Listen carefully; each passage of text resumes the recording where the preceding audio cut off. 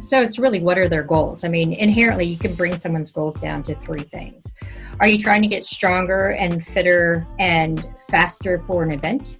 Are you trying to improve aesthetics and body composition? Or are you just training for health parameters? And usually people fall into that. So when you look and see what their overarching and driving goal is, that's when you can have the conversation.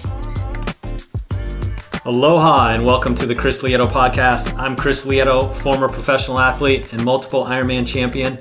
And my passion is to bring you inspiration, motivation, and knowledge from amazing experts in their fields, from top professional athletes in all variety of sports, where we can glean some information to improve our lives and live our lives to the fullest. On this episode of the Chris Lieto podcast, I got to sit down with Dr. Stacy Sims, who is a nutrition scientist, an exercise physiologist, was a professional athlete for a long period of time, so she has the real world experience. And I got to sit down with her years ago when I first got involved in the sport of triathlon and set the goal to want to be world champion. I sought out experts to give me that edge. And at the time, she was working at the Stanford High Performance Institute. And I got to sit down with her, and she helped me out with heat management, lowering my core temperature during performance, looking at nutrition, and all things performance.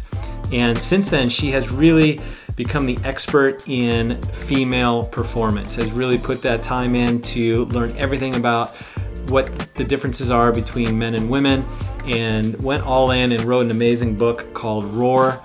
And during our conversation, we got to really dig a little bit and get some information on what those differences are, how you can make some subtle changes in your performance, in the way you approach your training, in your nutrition. And so I look forward to sharing this episode with you and hope you get a lot out of it. So enjoy this episode with Stacy Sims. All right, this podcast would not be possible without our presenting sponsor, which is Add-A-Day. Add-A-Day is an amazing company which provides recovery tools to help your body recover, to bounce back from workouts, to prep your muscles in your body pre-workout to make sure that you're activating, and to make sure that your glutes are activated, your quads, your hamstrings, your calves, whatever you need to make sure that you're activated for the workout that's ahead of you. And this is done through, as far as primarily, their BioZoom gun, which is their massage gun. So you can check out their massage gun. You can also check out rollers, massage balls, massage sticks, and things like that at addaday.com. So go check out their website. And also make sure that if you go on there and purchase something, use coupon code CHRIS20, which will give you obviously a 20% discount in your purchase.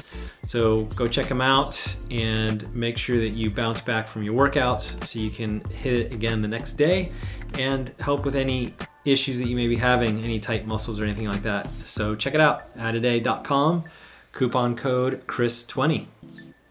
This episode is also presented by and supported by Gatorade Endurance. The Gatorade Endurance product is electrolyte drink as well as gels and additional products that you can find at their website, GatoradeEndurance.com, and you can check out all their formulas and the benefits of it.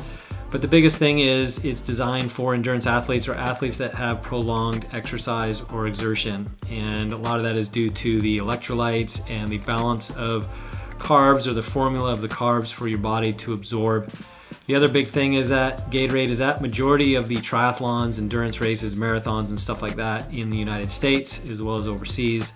So if you have a race that's coming up, and we all are dying to get out and race again soon, so now is the time to practice with what you will find on course. So check out the Gatorade Endurance formula and go to GatoradeEndurance.com to find their products and use coupon code CHRIS20 to get a 20% discount.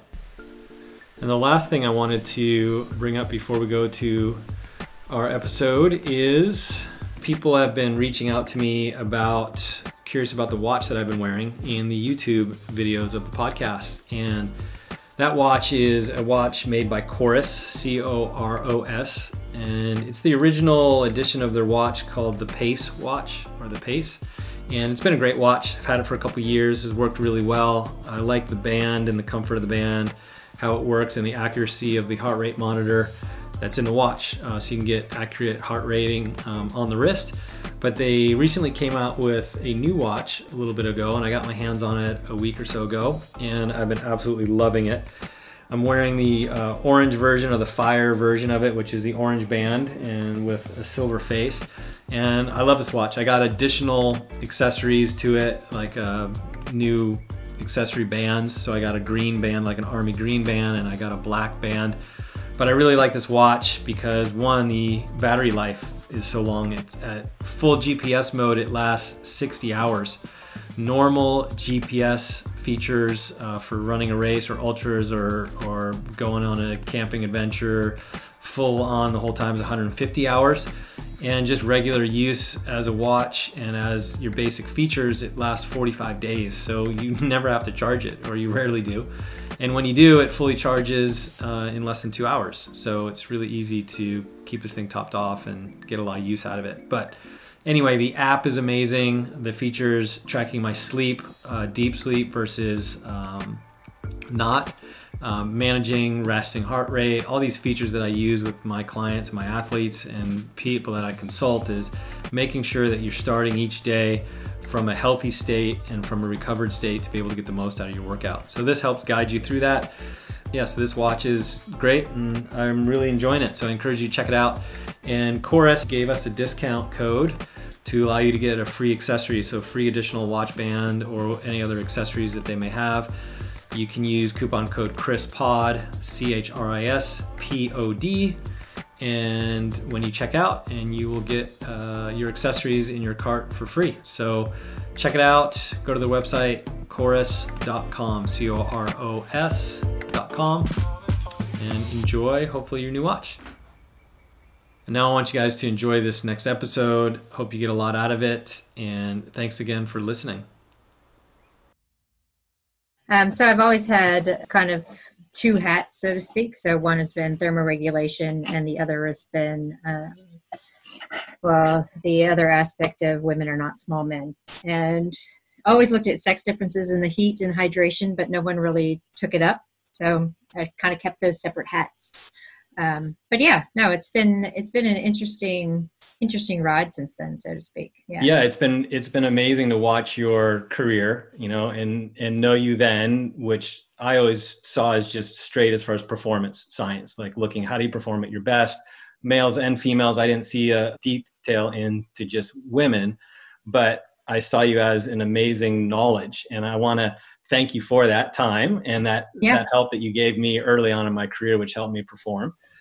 Then also, I just wanted to acknowledge you and just say what a great job you've been doing over the years, just watching you find your niche, but not only find your niche, but I feel like you're kind of the spearhead, the lead in a way of just saying, you know what, this is a time for change and a time for knowledge to get out there to help women, to help performance in general, but really just to say women have a difference. And your book, Roar, I read a lot of it. I have not read as far as the whole thing, but I got a lot out of it. Really helped me out as a coach. So first, I just want to say thank you for your knowledge and your time that you put into what you do and sharing it so freely. So thank you very much for that. No, you're welcome, because I've been trying to get people to listen for 20 years. So that kind of gives you an idea. Has it been that long? Tell me a little bit about how you started in performance, and if it was just performance that you really had a passion for, and then what was that like, and what was that path, and at what point did it shift, and why? It was always driven by performance, but like most athletes, we're inherently selfish.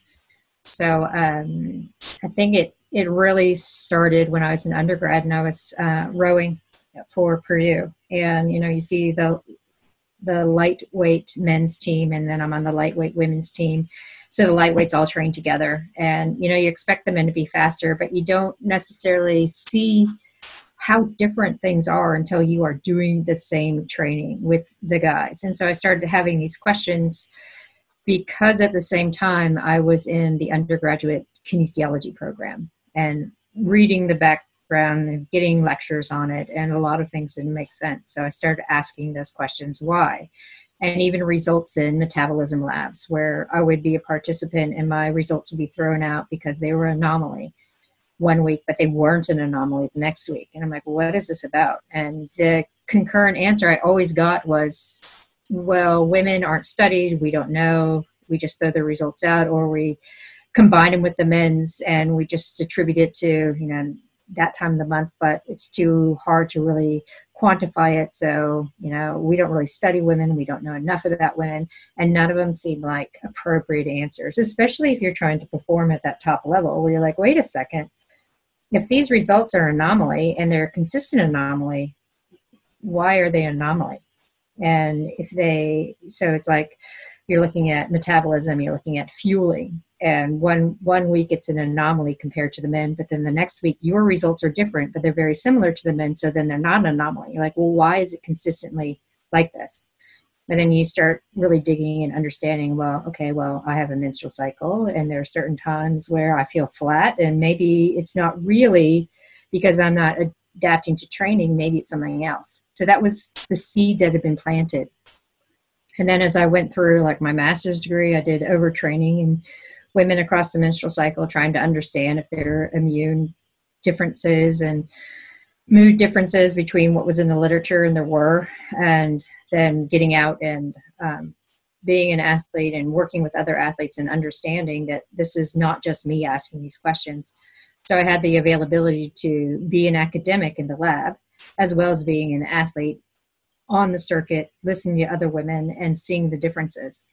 So it's been a long haul, but I think it's really just the past 4 years that there's been uptake, because the globalization of women's sport and the conversation is easier to be had. Performance was always the drive, but just in the last 4 years is where you really put the emphasis in women. No, it started 8 or more years ago when I first got involved with creating drink mixes and had Osmo and was saying, hey, there are recovery differences, there are hydration differences. So you pushed a women's line out, but the market wasn't ready for it. They're like, what do you mean? And there's so many people like, no, there's no differences. But pushing that message and then having the availability to write Roar and get involved in more research and pushing it out through the channels that I met through being in industry instead of just academia. So when was that? How old is my kid? 7. So yeah, 8 or 9 years ago is when it really I started really pushing and writing articles about it for popular media, implementing it into some of my training practices, working with my teammates. And then when I retired from professional sport, because I had to choose between being a mom and having a career and or being an athlete. And of course you can't really give up career and kid. So really trying to help those who stayed in the professional circuit get their performance potential without getting into the ramifications of low energy availability or overtraining or poor recovery. Because a lot of the things that we think about with overtraining just can be maladaptation because they're following a program that isn't specific to women's physiology, because there are inherent sex differences at birth from muscle enzyme activity. Like women have a greater protein uptake in the muscles for beta oxidation. So they're already able to have max fatty acid oxidation, but they aren't so great at regenerating from the high intensity like men. So in a training camp situation, if you have mixed genders, you'll see men can do 3 or 4 really hard, intense days in a row before they're like, I tap out, I need a recovery. Women will do 2, they'll try to hang on for the 3rd day, and then boom, they're off the back. I'm like, what's going on? And it's because of these sex differences with metabolism, with muscle enzyme activity. And would you see that as being universal? Like that was the common place that you would see, it just wouldn't be from one woman to another, would have those differences, but there was kind of like a standard difference that you would see that. Yeah, standard difference, yeah. And now it's like you're working with working with coaches, and they're saying, well, I see these anomalies in all my female athletes. It's like, it's not an anomaly. It's something that happens to women. So trying to get people to look outside of that box, look away from that male lens of the 4-week periodization scope. And you have microcycles within a 2-week scope. and really understanding that that comes from the male model of training and male physiology and male data. And we start putting the nuances of menstrual cycle and sex differences into how women adapt and what their nutritional needs are. You can create a microcycle within a woman's training that really benefits their physiology for maximum adaptation without pushing them into low energy availability or without pushing them to an overreach state that's too hard to come back from. Yeah. I mean, I found since I stopped racing, I've been doing some coaching, and I don't coach a lot of people because I always believed very strongly that there wasn't a blanket training protocol for anybody, for male or female. Like, you can't just go, okay, here's how you do it, and everyone does it the same. And for me, I had to take the reins on my own as far as career, but I learned a lot of that. I had assistants, always had a coach that always watched what I was doing, would review what I was doing, and I would dialogue with, so I could get a knowledge of like what I was doing and how I was performing and how I'd adapt. And it was always a point of communication was the most critical piece. If I didn't communicate to my coach, they wouldn't know, right? Yeah. And so I've enjoyed coaching, but I don't coach that many people because it takes so much time. I like it, but it's a vested amount of time. Yeah. And before I read your book, I realized that I found that I would help women a lot perform better. And I think it wasn't because I knew that women were different, but it was just my approach in that hearing what the athlete needs and adjusting. I would never write a plan more than 10 days to 2 weeks max. And I would usually adjust it. And I would always get feedback. I always get knowledge, like what's happening now. And sometimes it'd be 2 days of hard working out and then needing recovery and then build back into it. So, I think that there's for sure a difference in male and female, but a difference just in everybody in general. And you have to give that attention. Yeah. And so when you see these blanket, like download a 10-week to marathon training program, I just like shudder when I look at it. It's like, who wrote this and who was it for? And do you know the people that are downloading it? What's their life stress? What's their training history?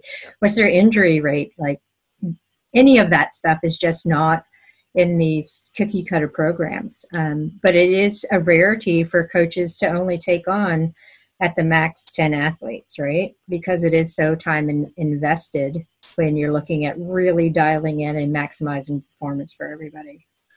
Yeah, and that's where I only take on 4 to 5 athletes.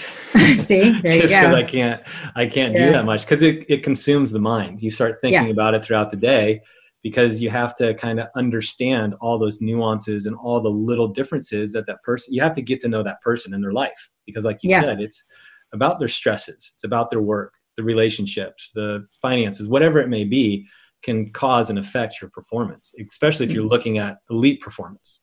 Yeah, and that's where I think there's a misstep, really. You have all the age group and then you have the elite.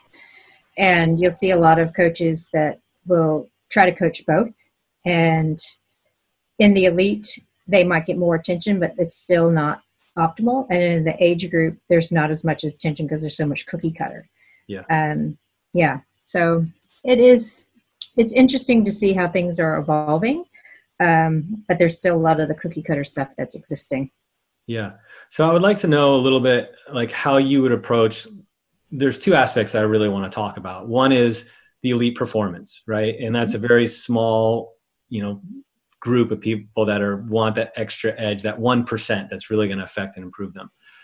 But I'm sure that there's a lot of information that you have and knowledge that will improve that can also help the general, right? So looking at how can we apply specific things that we can take away today from this talk to go, what can I do on my daily life that can improve my life, my fitness, my weight loss, or whatever. And it all is based upon goal setting, right? And what your goals are. And that's the most important thing. But let's first talk a little bit about elite performance and training and the differences between men and women. You tapped a little bit about it, where men may go 3 days really hard and perform, but women may only need 2 days, and then they need a recovery day. What else, as far as the basic broad strokes of a month and the cycles and stuff like that, can you share with us?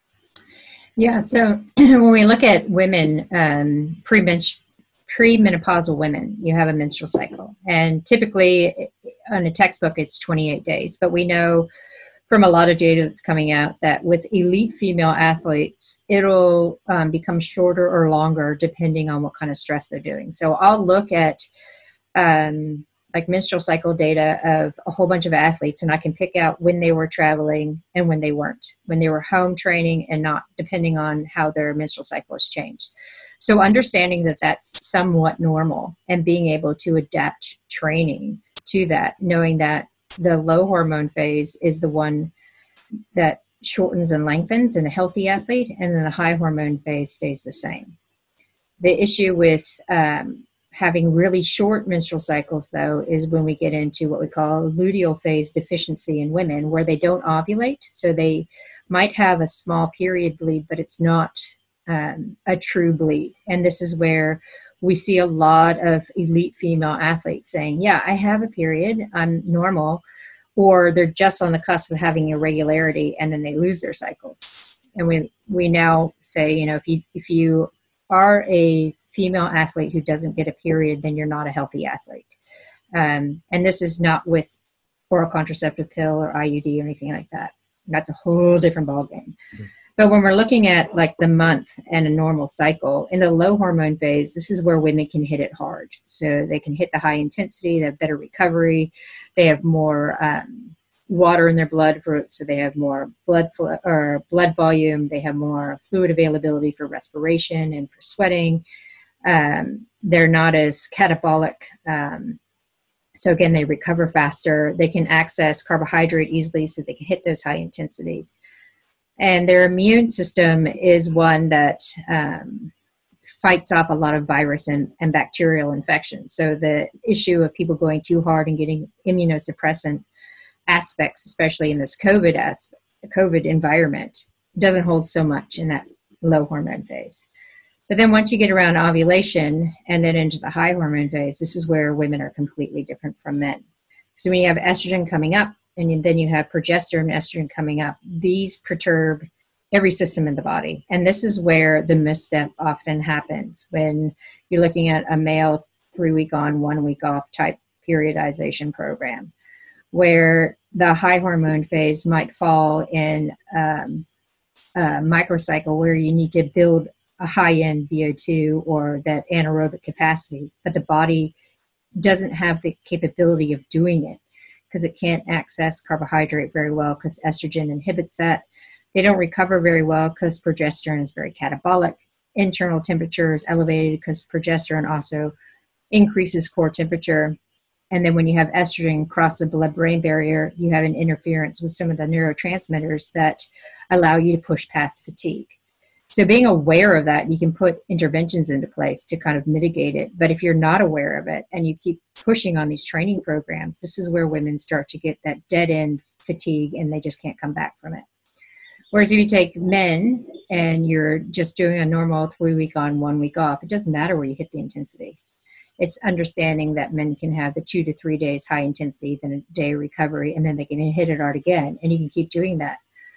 But with women, it becomes very phase specific.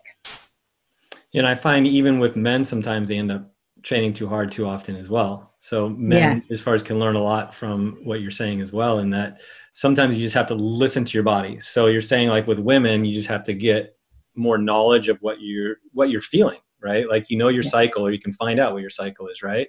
And one of the biggest things to start with is tracking your cycle. There are so many women who couldn't really tell you what phase of the menstrual cycle they're in. They might remember when they had their period last, but other than that, they're not that in tune to it. So one of the first steps I have women do is track their training, their mood, and RP over their menstrual cycle, and you'll start to see this patterning. And when you understand the patterning, like some women will feel really fantastic right around ovulation, and some women have a delay of 36 or so hours of feeling really flat, and then they can hit it hard. So when you understand that patterning and that objective aspect around the menstrual cycle, then you can really dial in the training to maximize when their body feels super strong, you can recover really well, versus those where you need to work more on technique and deloading. And do you find that is predictable once you know where your times are and where you lie within each week or training? Will it like be exactly the same month after month, or that same cycle if it's 21 days, every 21 days, will you be able to adjust your training to do that? Or do you need to monitor it as well daily or weekly to see if there's any changes? And is there anything that you can do to help with that? Well, you always keep tracking your menstrual cycle, because one of the first things that goes when you're in a low energy state is your regular menstrual cycle. So I'll backtrack because low energy availability happens in both men and women, and used to be called the female athlete triad. But we know that that's just one small little area of it.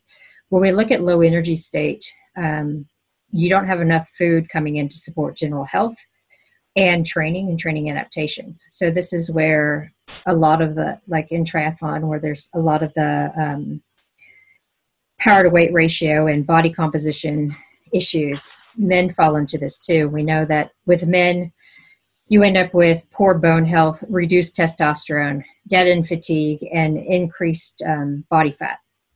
And, no man is going to go up and be like, hey, I've got low testosterone, right? So the signs and symptoms for understanding what low energy is in men aren't as apparent as they are in women. But for women, low energy, after 4 days of low energy availability, thyroid starts to become a little bit dysfunctional. So you'll start to feel a little bit more sluggish, fatigued, be a little bit more intolerant to cold and cold stress.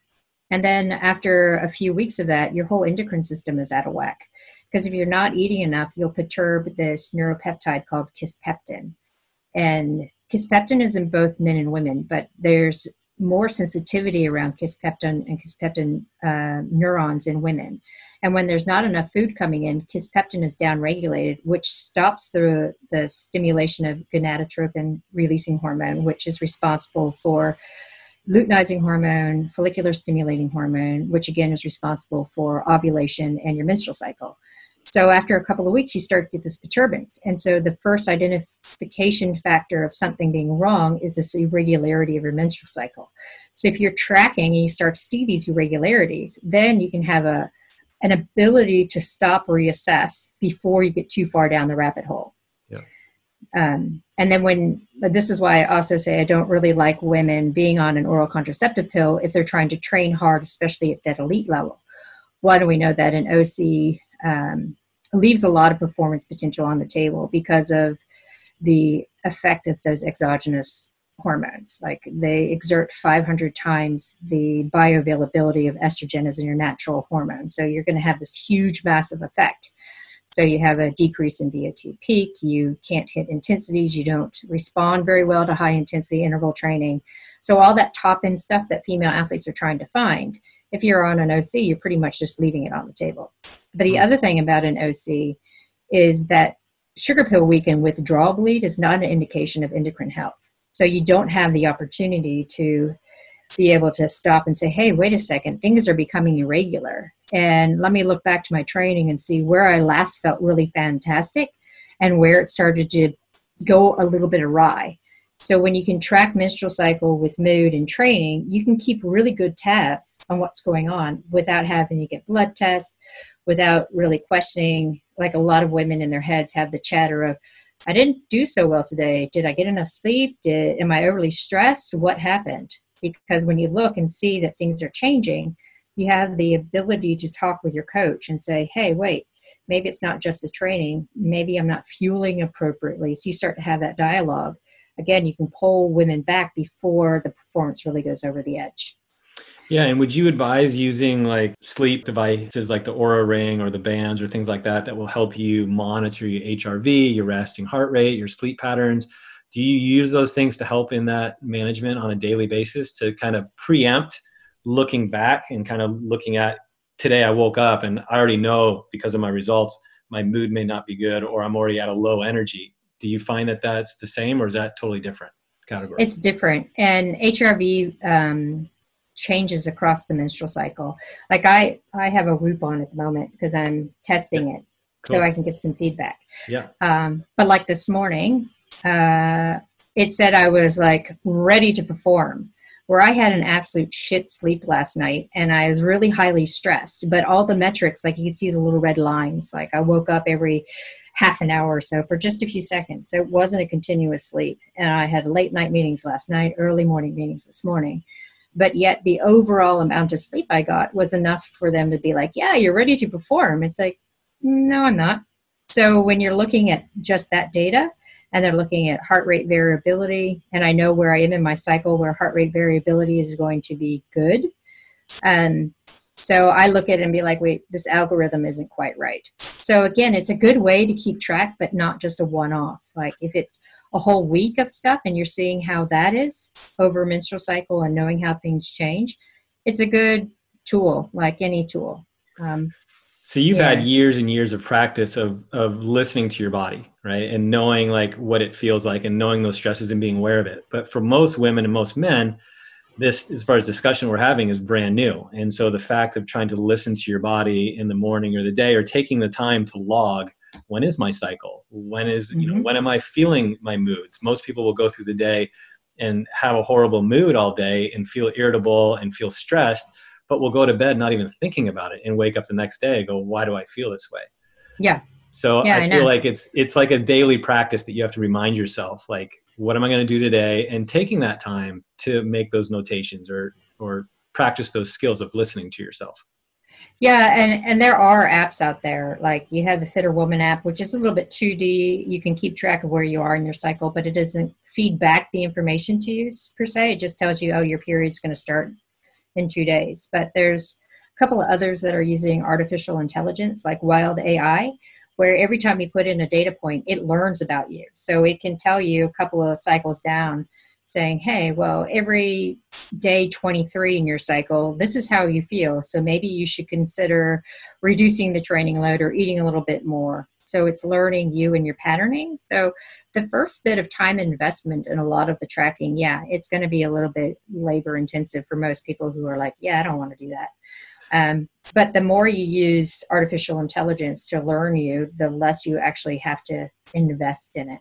So now you talked about if you have low energy to look at the assessment of where that's coming from, right? So if a general person who's new at this is waking up and feeling slow, lethargic, or whatever, their energy is low, what is the first three things that they should look at? And you mentioned them before, but what would be those task items? Would it be looking at how many calories did I eat in the last day, or how much sleep did I have? What are the first things that you should ask yourself when you're feeling? So the best thing is really to fuel for each session. And I know this is going against a lot of the endurance athletic stuff about doing fasted training and the low carb, high fat stuff. But we know from research, one, that women shouldn't do fasted training. It's okay for a couple of sessions every 10 days for men.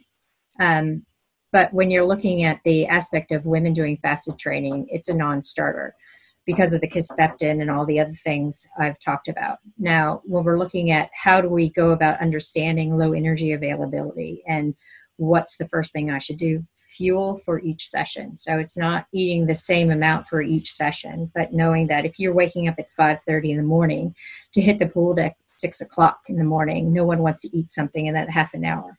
But if you're doing maybe 100 and 150 calories of fluid, so you might have protein powder and almond milk, or you might have watered down apple juice, just something to bring blood sugar up and drop cortisol, you're going to get more out of that session than if you didn't. And you're already going to reduce the catabolic hormones that cause so much of the perturbance. So the other aspect of when you go to the pool and you're swimming for 90 minutes, have something to hydrate, and maybe for the back end of that session, you're having some glucose tablets or something that's going to bring your blood sugar up, so you're not tapping in so much into that cortisol for the breakdown aspect. So you're just reducing overall stress. So the stress that you do put on your body is all about training stress. It's not about the metabolic extraneous fuel, not lack of fuel stress that gets so many people into problems. Because the longer you stay in that catabolic state after training, because a lot of people will delay food, the longer you stay in that catabolic state, the more your body says, hey, wait a second, I have to conserve. So even if you book in calories on either end of the day and you get enough, it's not the same as if you're fueling for every session, because you have a big gap with that catabolic state that puts your body in that same quagmire of low energy availability. So now going to the general person or female that just wants to get fit or just to train, a lot of times they'll look at that, and men too will look at fueling as kind of like not very important, right? They're I like, know. okay, I have an hour to work out and I have an hour to train. I'm going to wake up in the morning. I'm going to do it. You hear about the fasting or whatever, but they don't see it as being critical, right? And elite performance, 100%. Like, you have to fuel for every workout. You have to be on Yeah. top of it. You have to be diligent as soon as you're done training, get your fuel in, all that stuff. And I want to go back a little bit more into that elite fueling, but for the general person, Mm-hmm. how do you get across the importance of fueling, even if you're not an elite athlete, if you're just training for an hour and a half a day? And you're like, yeah, whatever. Yeah.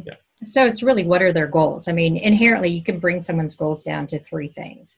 Are you trying to get stronger and fitter and faster for an event? Are you trying to improve aesthetics and body composition? Or are you just training for health parameters? And usually people fall into that. So when you look and see what their overarching and driving goal is, that's when you can have the conversation. So for a lot of women who are just training an hour, or they might just be doing CrossFit, or they might be doing a spin class, it's a couple of things. One, they want to look better and lose body fat. And two, it's a stress release. So if you aren't fueling for those, you're increasing stress. You're also increasing the stimulus to put on body fat. So as soon as you say that, they're like, whoa, okay, I'm going to fuel a little bit. Maybe I'll just have a banana. But even splitting breakfast, where you're having like a protein-oriented coffee before you go to your spin class or your CrossFit, and then you have your breakfast within a half an hour after finishing, that's fueling. It doesn't have to be something specific of a protein shake and extra food here and there, especially if it's only an hour, hour and a half.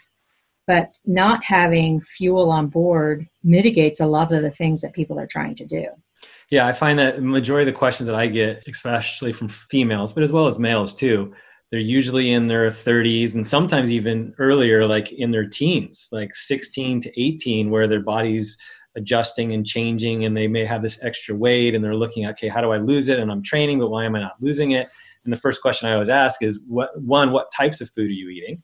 And then how often are you eating, right? Because I learned it from an experience that I had as a professional athlete, that I finally had someone that told me, I want you to take a dietary plan and write down everything that you eat for the next 3 days. And I did that. And then I brought it back to him and he said, you're short almost 1,000 calories a day. I was like, but I was burning 5,000 or 6,000 calories a day because I was working out an immense amount of time. And he said, okay, for the next 3 days or the next week, I want you to make sure that you count your calories and make sure that you eat all the calories that you're burning to make sure that you're matching those. Mm-hmm. And I remember every night I would sit down and write it all down because I didn't have apps then. And I would write it all down and I would look at it at 9 o'clock at night and I would be short 500 and something calories. I'd be like, what am I going to eat at 9 o'clock at night that's going to give me that many calories? And the first thing that goes in my mind is ice cream. Oh, yeah. So I would go straight to the ice cream, get a good bowl of ice cream. It was a pleasure. And that week I ended up losing like 4 to 5 pounds. Yes. And I wasn't eating the best food, but I was eating the right amount of calories. And that for me was an eye-opening of the value and importance of making sure that you're eating the calories that you're burning. Like everything you're preaching is fuel yourself for what you're doing. Exactly. And a lot of people are still in the mindset of calories in, calories out. And when you're looking at athletics and being performance oriented, you need calories for fuel. And so the more you eat, the more you're going to lose some weight. And like, I'll have female athletes that are coming to me and we'll do a dietary assessment and a resting metabolic rate. And they need to have an additional 500 or 600 calories. And it's really hard to tell someone they need to do that from a female scope. So instead of saying, hey, you need to eat an extra 600 calories a day, you just look at their fueling around training. So you make sure they're fueling well and then put in an extra snack in the afternoon. So it doesn't seem like an overwhelming amount of calories to add back in, but then body fat starts to come off and they start seeing they can hit higher intensities and better workloads and that kind of stuff. Yeah. Because when you're in that stress load, your metabolism is in kind of a survival mode, correct? Where it will hold on to those things and hold on to that fat. And you're not optimizing your performance at the same time. Yeah. And systemic inflammation as well. So a lot of people will be like, I don't understand. I gained 4 pounds in a week. And I was like, well, you're not eating well and you're holding on to extra inflammation in water. So when you start eating better and feeling for things and really adapting and reducing that inflammation, then the weight on the scale also comes down. Mm-hmm. And then you maintain the muscle. You may not see weight right away, but you'll see maybe Right. fat loss and maintain a lot more of that lean muscle that you want to maintain for strength and speed. Exactly. Yeah. That's really good stuff. On the elite side, again, if you're fueling correctly prior to, there's also, I've read a lot in your book that you talk about what to do post-workout and how men and women are drastically different. When I heard what you were saying about that, it blew me away. So I want you to share a little bit about how men and women are different post-workout and what is super important for women to do. Yeah, so women and men differ in the types of fuel that they use during exercise, and that's relatively unknown. So, women they use more fat, but also amino acid profiles are different. So when it comes to recovery post-exercise, men have a longer window to replenish and refuel and bring their metabolism back down to baseline. So for men, it's between 3 and 18 hours, depending on what they did and what they ate to keep that window open. But for women, we have 90 minutes. And in that 90 minutes, we have to get protein in to repair the muscle and then also be aware of carbohydrate intake to refill and refuel the glycogen stores. And when you start looking at protein content as well, I mean, everyone's heard the chocolate milk campaign, 20 grams of protein post-exercise, or the 4-to-1 ratio of carbohydrate to protein, all male data. So when we look at female data, women need more protein post-exercise. And with age, your protein needs increase. So the misstep really of the conversation about protein post-exercise is that when you get a certain amount of leucine and it goes into the muscle as a man and activates mTOR, you start getting the muscle protein synthesis. But for women, it starts in the brain, where you have to have enough leucine hitting the brain to have a feedback mechanism to go forward to the muscle to stimulate that mTOR. So for women post-exercise, it's at 30 grams of protein. And then that opens up the window for carbohydrate up to about 2 hours. And for men, it's the 20 grams. But when we get to the peri and postmenopausal women, it becomes 40 grams because with the drop-off of estrogen, there's no real stimulus for muscle protein synthesis except for exercise stress and protein dosing. So it becomes really important for older women to get that 40 grams post-exercise. Yeah. That's a lot. Yeah. And how do you suggest them get that in? Because they're not going to eat a burger and eat a lot of protein after. What would you recommend as far as fueling? You said leucine and just amino acids, like a good complex of amino acids, BCAAs or essential amino acids? Primarily from real food. I mean, one of the best recovery foods out there, if you are not vegan, is non-fat Greek yogurt. And I say non-fat so it exits the stomach quickly and gets into circulation, because you're getting the combination of whey and casein. It's a fantastic, around 25 gram hit in a single serving. You're also getting sodium and magnesium, potassium, some of the other electrolytes that get lost during exercise. And if you throw in some almonds or some other nuts, you're going to boost it up to that 30 gram mark. Then you have the subset of a lot of athletes now who are plant-based or vegan. So they're turning to vegan protein powders, which doesn't have enough leucine in it. So when you're looking at a vegan-based or a plant-based protein powder, you want to look and see, does it have around 3 grams of leucine per serving? And most of them fall short. So that's where you can look to add some branched chain amino acids, but better yet, eat some real food.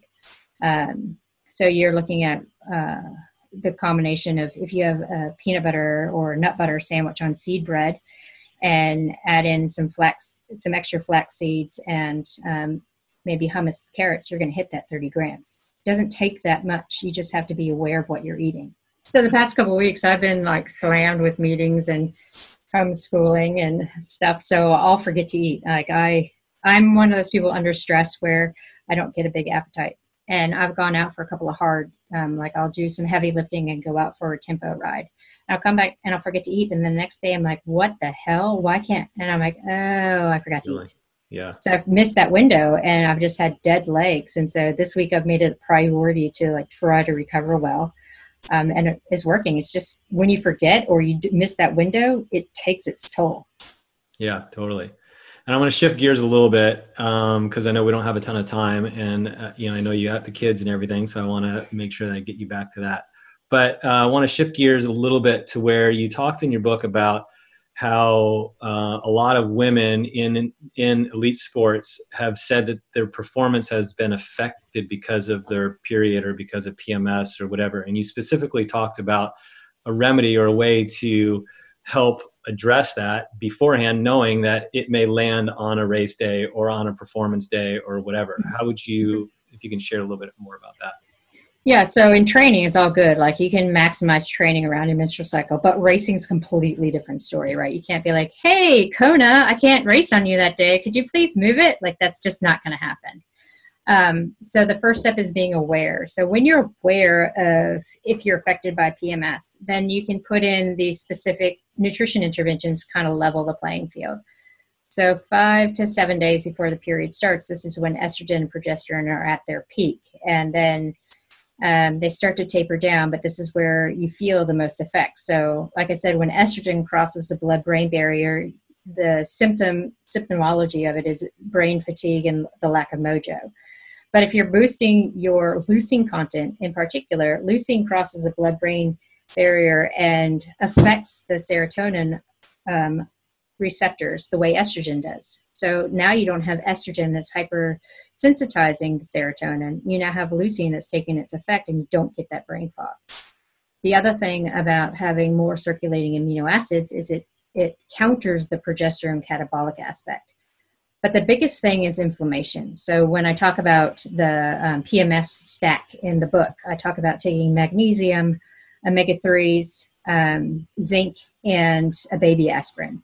And that's really specific to prostaglandin activity and inflammation factors. So we use more magnesium and zinc in the building of the uterine lining. And we have a total inflammation response. So if you're countering that by taking magnesium and zinc and omega-3s, then you don't have the severe cramping and bloating and a lot of the debilitating cramps that women have. And then the addition of the baby aspirin is it's specific to some of the prostaglandin E2 and COX receptors, which will downgrade inflammation and make things less severe. So the really severe cramping, bleeding, bloating all comes from an inflammation response. So when you're taking the magnesium, zinc, omega-3s, and baby aspirin, it just downgrades that inflammation. So over the course of 3 cycles, it becomes a moot point. The symptomology and aspects of PMS just kind of dissipate. So then you wouldn't have to be, if you were a female that had a race that was coming up, you don't have to be fearful of that day and how you're going to perform. You can mitigate it and address it beforehand by just doing some of these simple steps. Yep, definitely. Yeah. And then when you're looking at like a lot of women are inadvertently, I get so many emails before major Ironman races that a woman's period is going to come on race day or the day after race day, so they feel like they're going to be racing in the worst possible state. So we put in the whole magnesium zinc aspect. We do some preload, and we make sure that they're having a lot of protein along the way too, because all of that helps counter these hormonal effects in the body. So then they go out and they race as if they were 4 days post-period instead of a few days before. So again, it's being aware and then putting these things into play to counter those hormone responses in the body. Yeah. And can women still perform amazing on their period? Like, can it? Oh, yeah. So it's not like, hey, because it's going to land on this day, I have to be worrisome. Even if I take these steps and do these things, they may be somebody who actually could perform at their very best on a day like that. Yeah. So, I mean, you hear a lot of things of, I can't race or my period's coming, I'm so worried. That's actually one of the best days to perform because your hormones have dropped and now all of a sudden your core temperature is down. You have more water available for sweat. You can access carbohydrate. You recover better. You have more mojo. The main factor that comes into play is cramping and heavy bleeding. So if you're mitigating that with the steps before and maybe having to take some ibuprofen or something on the day, then the limiting factor becomes the lack of sanitary products on race course, which becomes a whole nother conversation that women in sport are having, right?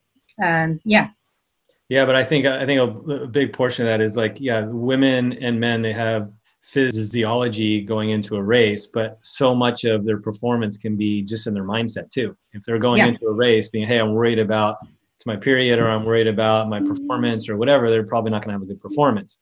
But if you look at going, I've done everything I can perform on this day no matter what. And like we said, like a lot of times it could be the best day they've ever had in performance.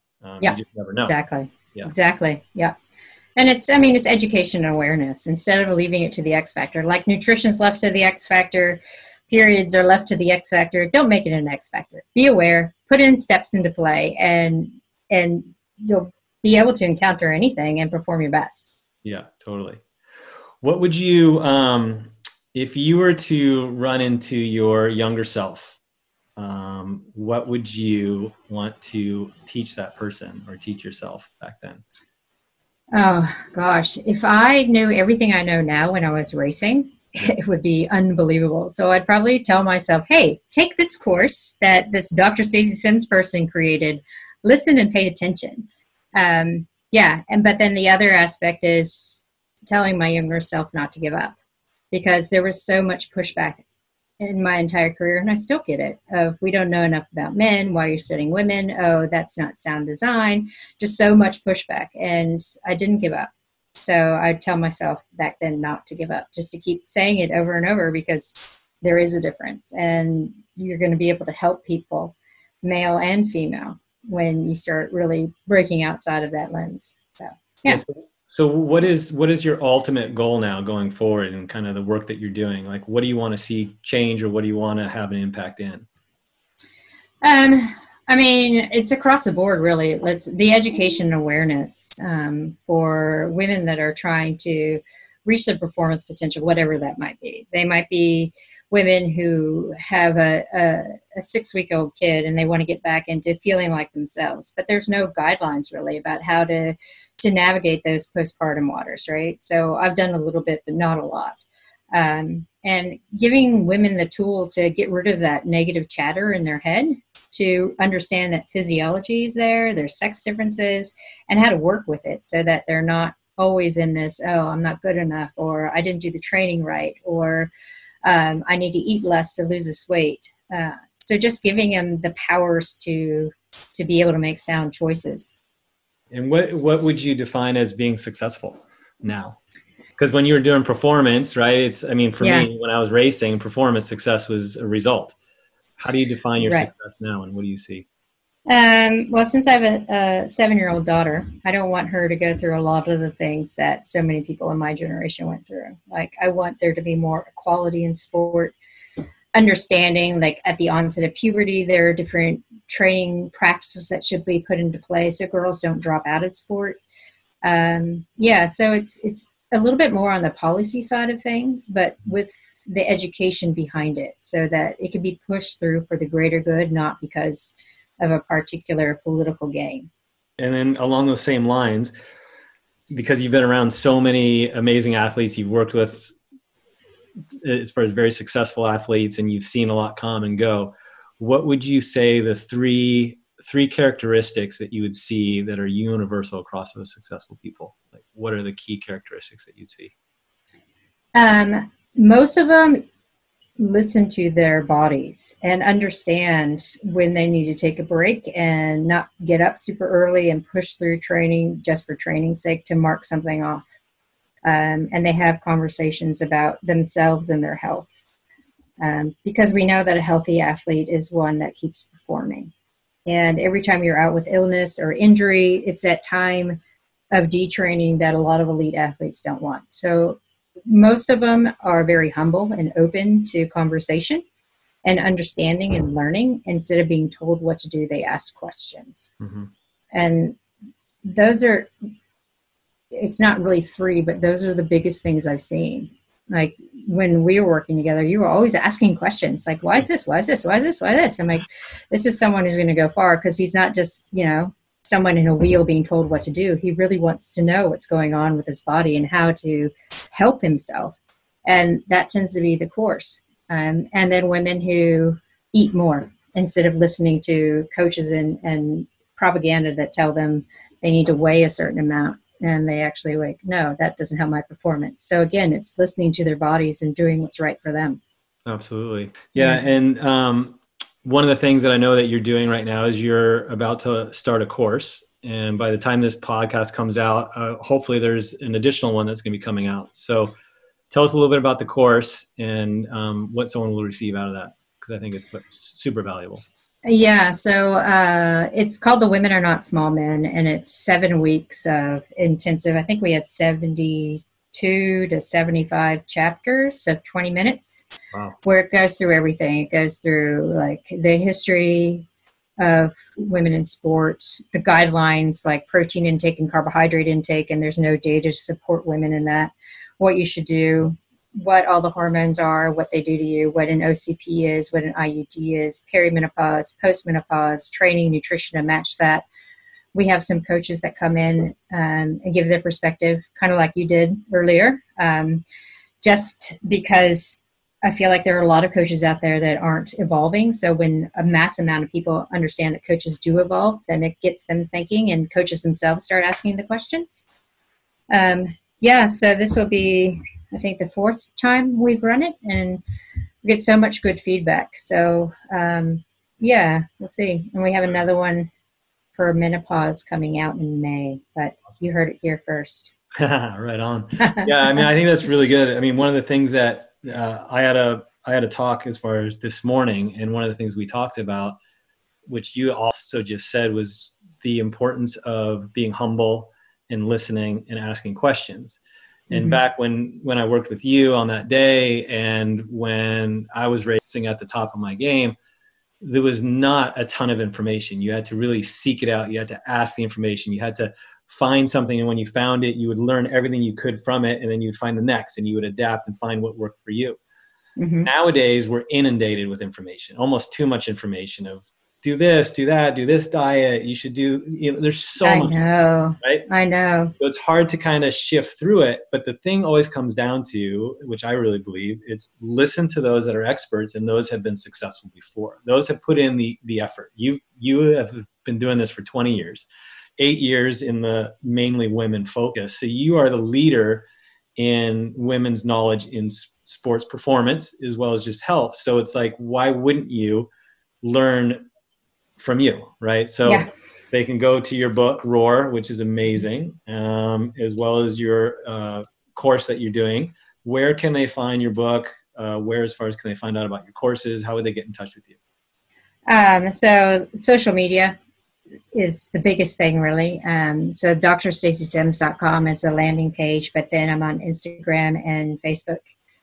And so that keeps track of everything that I'm doing. And we post little tidbits every day to help women understand things like, recovery time all the way through adaptogens and stuff.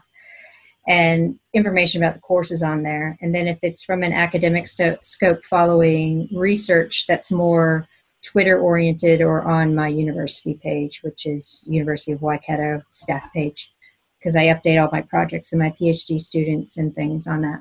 Perfect. Well, I will have all those links and stuff like that on the show notes as well. So those of you who want to can go to the show notes and get all the links and detail information where you can find Stacy and the new things that she's doing and everything. So I want to thank you, Stacy, for the time. You're welcome. Really appreciate it. We got maybe this much of knowledge, but hopefully some really good things. I think we got some great information out and pieces that people can take action right now and right away. So I would encourage those that are listening to right now write down 3 things that you learned, and take those 3 things and take action on those in the next day. Just say, okay, what can I do to move forward? Is that going to the grocery store and getting the right foods? Is it going and following a plan? Is it going and ordering the book Roar? Whatever it is that's going to keep that momentum moving, that's where I want to encourage those to take action right away. And so I want to thank you for sharing your knowledge.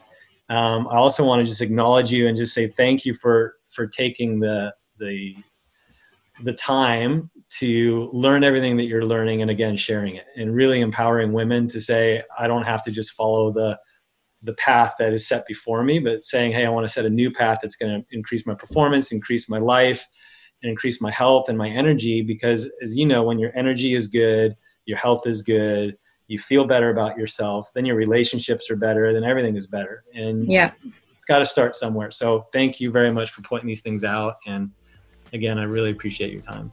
You're welcome. And thanks for having me on, because without someone else to like spread the word, it would just stay in my head. Well, I hope you enjoyed this episode, and I hope you learned something new from it. And I encourage you to write down 2 or 3 things that you learned today, 2 or 3 things that you can take action in the next 24 hours to move yourself closer to improving your performance, improving your life, and living your life to the fullest. Sometimes taking the smallest change or the smallest action can make the biggest difference in a period of time of a week or a month. And so I encourage you to take that small step. Go check out Stacy Sims' website. Go check out her courses. Go to the show notes and look at the links to our sponsors and our discount codes that you guys will get. And take some action right away in the next 24 hours and see what change it can make in moving yourself forward to living your life to the fullest. And if you enjoyed this episode, please go ahead and share it. Share it on your social media, on Facebook, Instagram, Twitter, whatever you use. And make sure you tag at Dr. Stacy Sims and also tag at Chris Lieto, and share this show and share the information that you got. So thank you again for listening. Look forward to having you come to the next episode. And go ahead and subscribe to the Chris Lieto podcast. That way you'll get notified when new episodes and new guests jump on. And thank you again. I appreciate your time to listen and learn from our guests. So thank you. Aloha.